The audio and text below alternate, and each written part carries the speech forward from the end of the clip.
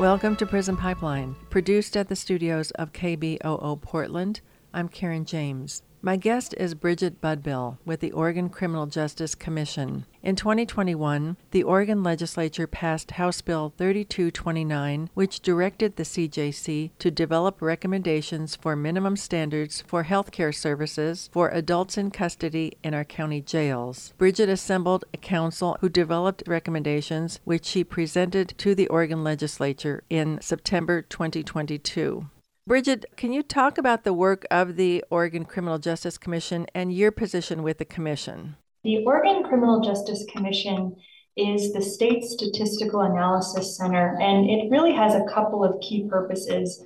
The first of which is the state's criminal justice system research body. We also administer grant programs and policy projects when the legislature asks us to. The mission of the Criminal Justice Commission, in sum, is to improve the effectiveness, efficiency, and legitimacy of Oregon's criminal justice system. So those sort of 3 points, the grants, the research projects, and the policy projects are all there to support that mission in a way where we are sort of neutral arbiters who investigate things when we're asked to and convene groups to study things about our state system and local systems.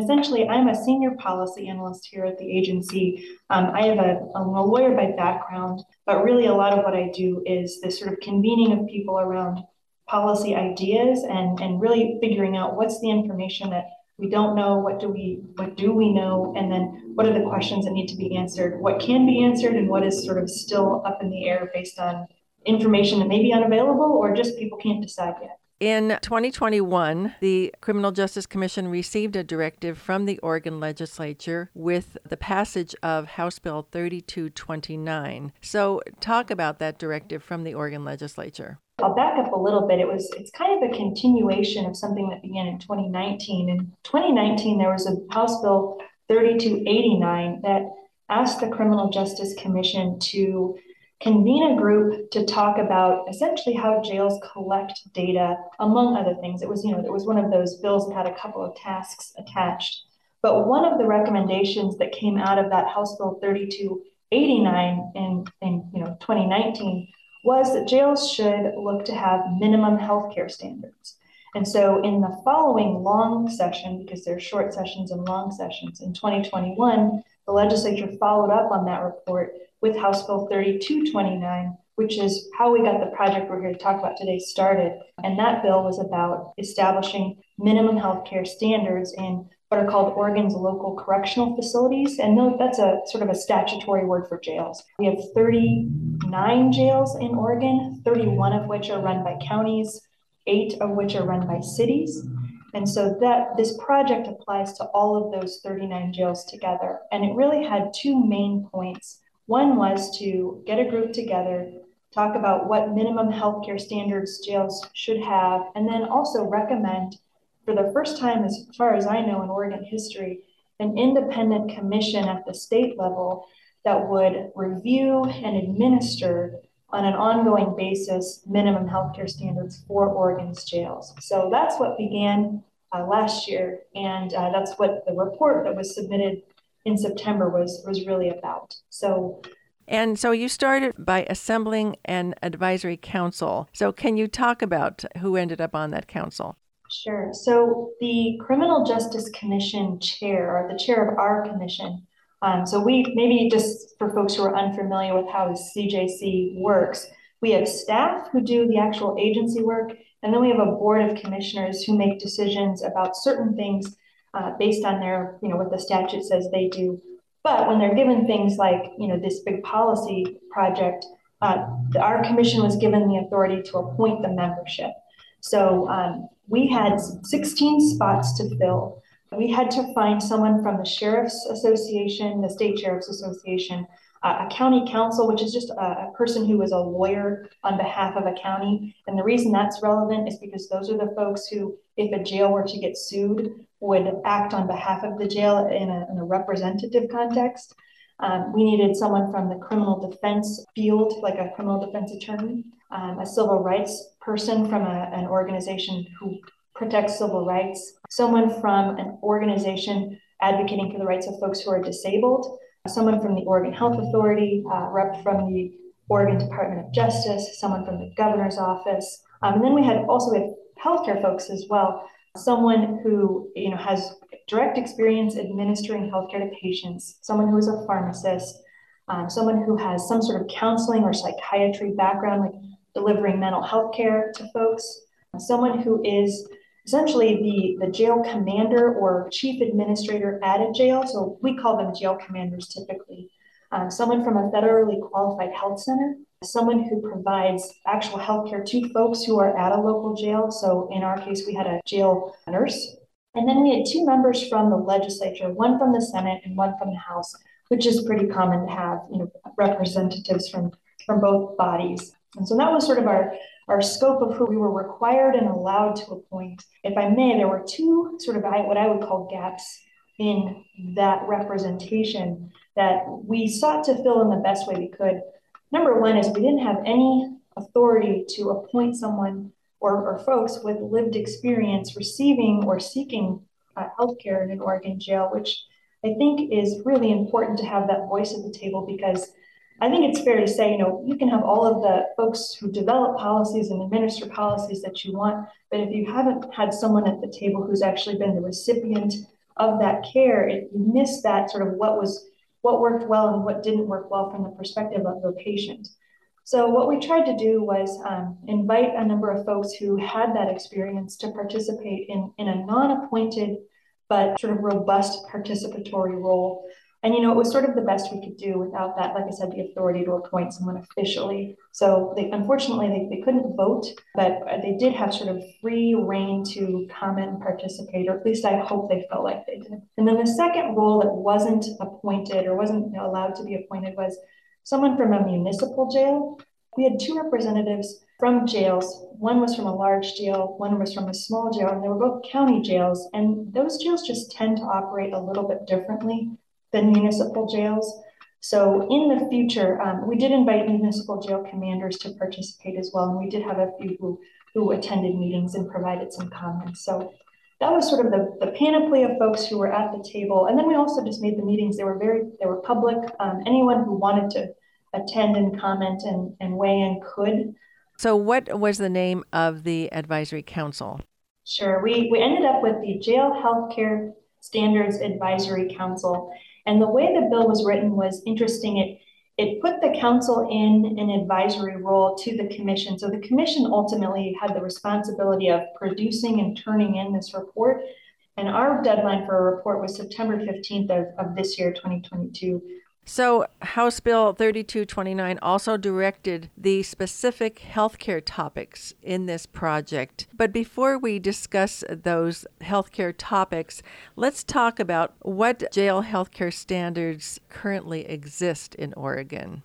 We have had statutory jail standards in operation in Oregon since I think 1974. It was sometime in the mid-70s when we got our first set of statutory standards. They are in Chapter 169, in case anyone wants to look them up. And right now, and these numbers sometimes can change if things get amended, but you'll find our statutory minimum jail standards at ORS 169076. But one thing about them, and this is true of a lot of statutory standards, because statutes are hard to change, they set a floor, or they set a directive to a jail. You have to have a policy on keeping, for example, medication secure, but it doesn't go into the details of how to do that or sort of what minimum healthcare should look like, those kinds of things. So they are, I think it's fair to say that they're pretty high level. I think there's probably 15 standards total that have been enumerated, and they've really only been changed maybe once or twice, pretty minimally in the last, almost 50 years. So in light of that, our Oregon sheriffs took it upon themselves in the 90s to create a more detailed set of standards to use in the jails, because sheriffs administer county jails, and then local city police departments would administer a municipal jail. But the State Sheriff's Association created the Oregon jail standards. There's a lot more detail in those, and they're also available online. If you search for Oregon jail standards, those should pop up. Again, I'd be happy to help anyone find them if they're having trouble. here's the thing though, the statutes apply to everyone. You have to follow a statute.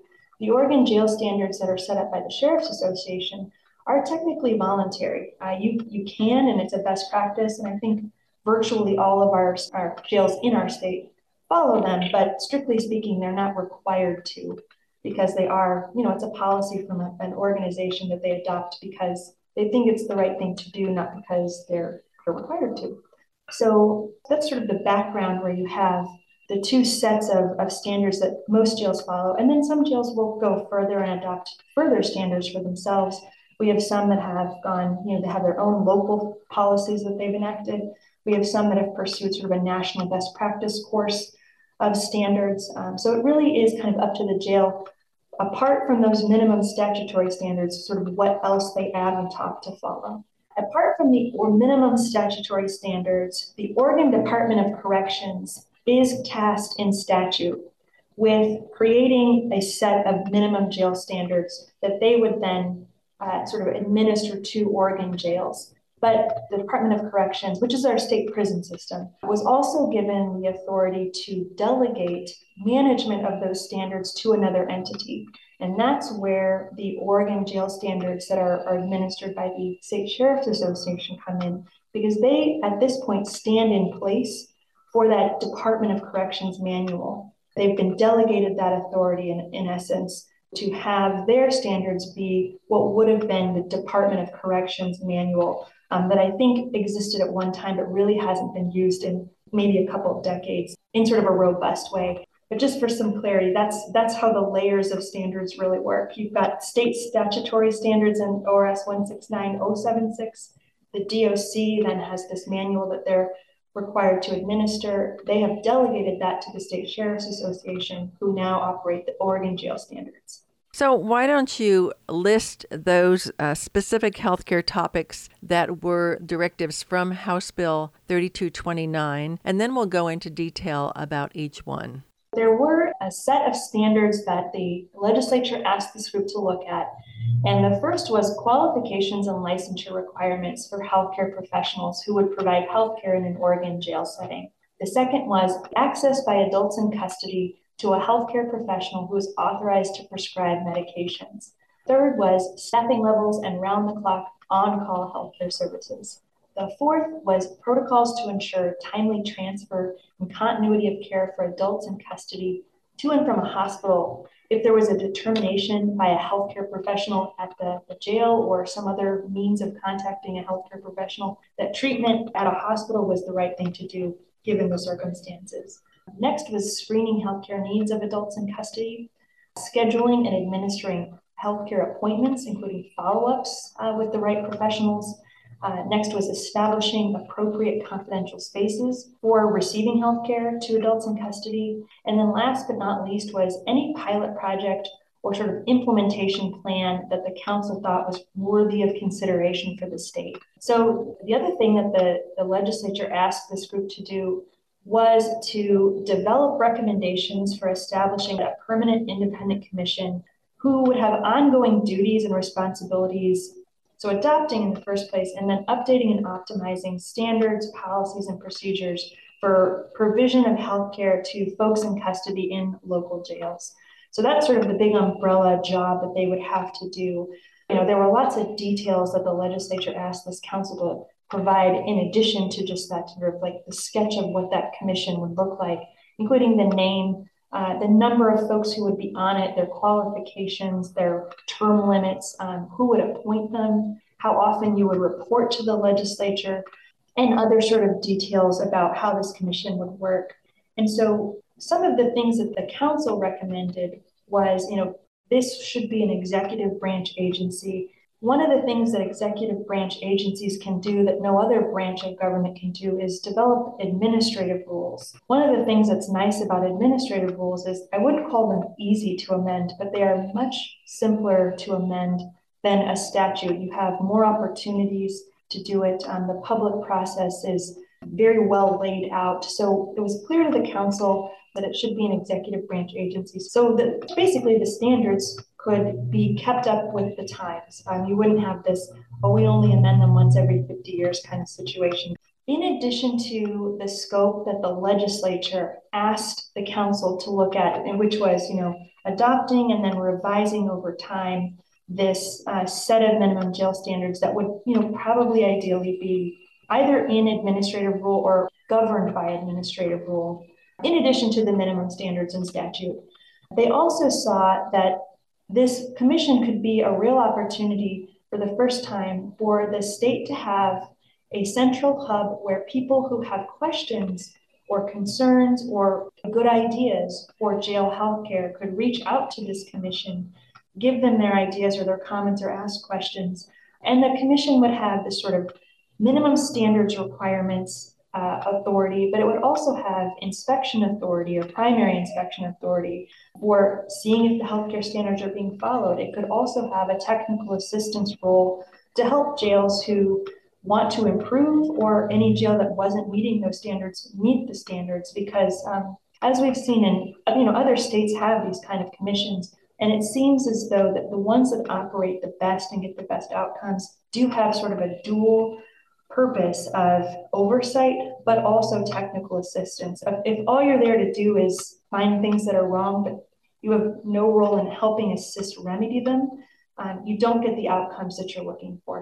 In addition to the scope that the legislature asked them to look at, they added that as a recommendation as well. So let's get into the specific healthcare topics. The legislature was looking at, or was asking this council to look at, do you think that the existing standards for how people are licensed and regulated for healthcare are sufficient in the state? And essentially the council believed that they were, and didn't have any specific recommendations for adding, some sort of new requirement that wouldn't exist if you were working in a community healthcare setting. It's exactly, or it should be, the exact same standard of care. It's supposed to be as good as you would get at your local Kaiser Permanente or whatever your healthcare situation is. So we took a look at what are the licensure requirements that already exist, and they are, heavily regulated by other organizations like the Oregon Health Authority or the Oregon Board of Pharmacy, those sort of things. And it didn't really make sense to add additional layers to what already existed. I think, and this is going to be true of quite a few of the requested recommendations that the legislature set out for us, was that we took a look at the specific issue, and instead of creating a directly responsive new standard, we kind of zoomed out a little bit and said, okay, what's the bigger problem here? What's the systemic issue that might be causing there to be not enough providers in an Oregon jail? It typically isn't that licensure requirements are too high or too low. And this has been true, at least in jails before the pandemic, and it is certainly true in many community situations after sort of the height of the pandemic and the lockdown. We're certainly still in it, but it's just a lack of healthcare professionals who are available. So one of the recommendations was, how can we incentivize more people to want to work not only in healthcare, but with people in jail settings? So there is a recommendation that we should look at both new professionals who are just entering the workforce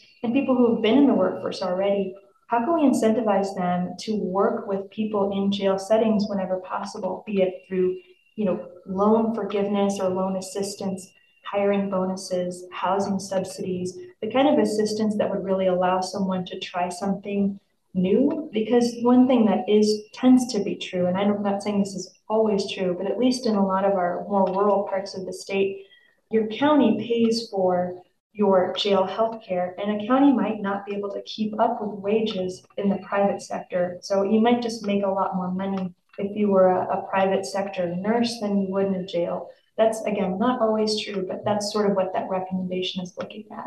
The other thing that I think is responsive to this dearth of healthcare providers, particularly in jail settings, is supporting the expansion of telehealth opportunities. I hate to say if there was a silver lining of the pandemic, because I don't think that's the right way to phrase it, but we did look for more telehealth opportunities because of the pandemic, including in jails. The only caveat there is telehealth is not always medically appropriate.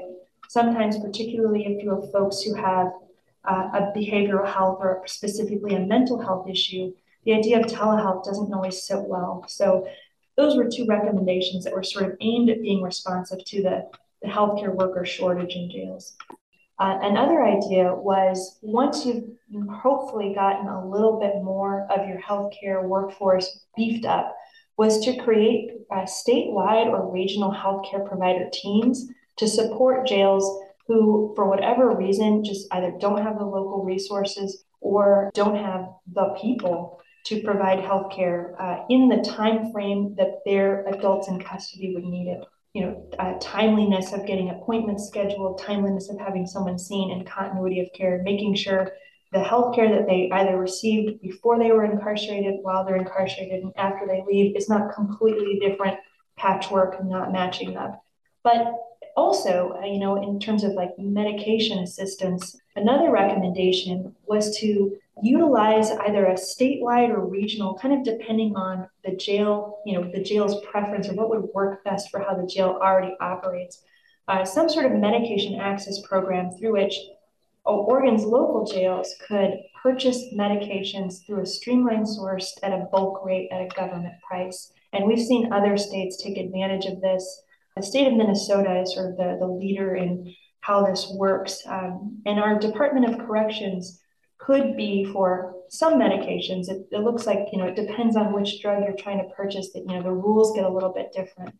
But there is an opportunity for our Department of Corrections to be this conduit so that if local jails wanted to, they could purchase, drugs that were needed routinely, let's say for something like diabetes or maybe a heart medication, in bulk at lower rates than if they were just going to go out on their own and contract with a pharmacy. One caveat that I think is important to think about is this might not work best for all jails. It just really depends on whether this would actually be a cost savings. So one of the things we're looking at in implementation is to see this would probably be a good discussion for the future commission to see when and if at all this would be required or if it should be entirely optional, whether you join this sort of medication bulk purchasing opportunity. And there was also a recommendation that created statewide or regional provider teams to support jails when adults in custody need medical care. So we have a couple of parts of the state where there just isn't the local healthcare resources that you will see in the Valley or in the greater Portland area. The nearest hospital may be the only round-the-clock care that a person in a very rural jail has access to. And that jail might be, a long way away from that hospital. So what we're seeing is, it would be better to have the opportunity for someone to be seen for routine care. Of course, if you have an emergency, the jail needs to take the person to the emergency room, and that's what jails do now. But for that routine care that would hopefully, at least in some cases, prevent the need for such an urgent appointment, the sort of routine care that we all hope, the primary care we hope people can get, would be these teams that could create some sort of routine visits where, every Wednesday, let's say, this is just an example, you would go visit county so-and-so in the far corner of the state, and everyone could get, a blood pressure check, or they're, screened for whatever screening they hadn't had in a while, making sure that their medications are up to date and filled and those kinds of things. Dental care as well. There are parts of our state in 2022 that don't have nearly enough resources for even if you were in the community, let alone being in a jail setting where sometimes it can be harder to access healthcare. Another recommendation by the Jail Healthcare Standards Advisory Council was expanding the Oregon Health Plan, or Medicaid, to adults in custody in Oregon. Talk about that. But I'll back up and give some background in case folks are not familiar. In 1965, as an amendment to the Social Security Act, people lose their Medicaid assistance, their state health care, when they become incarcerated.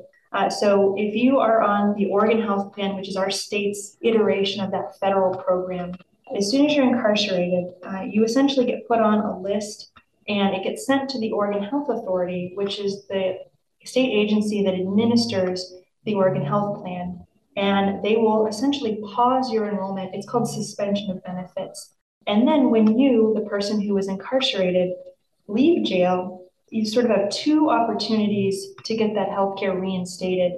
One is to have someone called an OHP, an Oregon Health Plan assister, who can help you re-enroll. and the other is to do it yourself. And unfortunately, most parts of the state, OHP assisters are not that common yet. I mean, there's a lot of interest in expanding access to them, but you usually find them in bigger counties or more populated areas. So if you're in a rural place or a frontier place, it's not likely that you're going to have that support. And even in a populated place, your OHP assister might not have had the opportunity to meet with you because jail releases are so, they can be really hard to predict when you're going to be released. It's not like prison when you know at least 60 days, sometimes even more than that, your release date. So the idea here was to, right now, because the enrollment reinstatement burden is on the person releasing, and based on an Oregon rule, an administrative rule, they have 10 days after they're released to reinstate their benefits, or they're actually canceled and they would have to completely reapply for them. We also know that the 10 days after you get out of jail is a really rough time for most people, particularly if you're already in a vulnerable place, if you have a healthcare need that's not being met, if you have a mental health care or a housing instability issue. So the idea for the council is, well, if the state can turn it off, why can't the state kind of reverse that by get a list of folks who are released, check and see, oh, yep, we suspended so-and-so on this date. Let's reinstate them in our computer system. And now they would be covered again, at least until they needed to re-enroll for whatever reason. The problem is there's nothing we can do at the state level that would prevent people from losing their benefits while they're incarcerated. Unfortunately, it's a federal issue, and every year there's a bill from someone that asks to reverse that federal Medicaid inmate exclusion policy, which is, again, really old at this point. But no, at the moment, the states are stuck with having folks lose their coverage while they're in jails. But another thing that Oregon was looking to do, or is currently looking to do, is there are opportunities for states to negotiate with the federal government on waiving certain parts of Medicaid rules. And it's called the Medicaid waiver process, or an 1115 waiver. And this go round, Oregon Health Authority proposed allowing for limited, and it is quite limited, OHP coverage to people in local jails before they left custody. The idea would be, we'll cover some of your screenings, we'll get some of your transition planning set up. So that was proposed for the first time in Oregon's, I think, Medicaid history. Unfortunately, they were not approved in the sort of first round of waiver proposal approvals, but it's not totally off the table yet. And it sounds like, at least from OHA, we won't know whether that is approved this year. But I think what that tells you is getting people automatically, or at least sort of automatically, reinstated once they are released from jails is that important. In an ideal world, you would have reentry planning, which was another one of our recommendations, was increasing transition planning between institutions. So if you're releasing from jail, let's say you got your OHP set up before the day you left, maybe you'd have your first appointment already scheduled. Maybe you'd have sort of an understanding or a plan for how to get your medication filled when the medication you left jail with had run out, those kinds of things. Bridget, where can people find this report by the Jail Healthcare Standards Advisory Council? The report is available on the Criminal Justice Commission's website. If you go to, there's a tab at the top of our webpage that should say publications. So you presented the recommendations to the Oregon legislature in September 2022. Bridget, where do you go from here? It was submitted. I do have some feedback from state reps and senators already, and we have requested to actually do a formal presentation at the next opportunity, which could be what's called December Legislative Days, which is sort of like a preview to the next session that starts in January. It might happen then. It might also just be a regular hearing during the January session. And the other thing is we have what's called a legislative concept placeholder, which is essentially a bill that you can use for ideas before you know exactly what the idea is going to be. But that's sort of the next step, is getting the report turned into some sort of bill that people in the legislature will respond to next session that starts in January.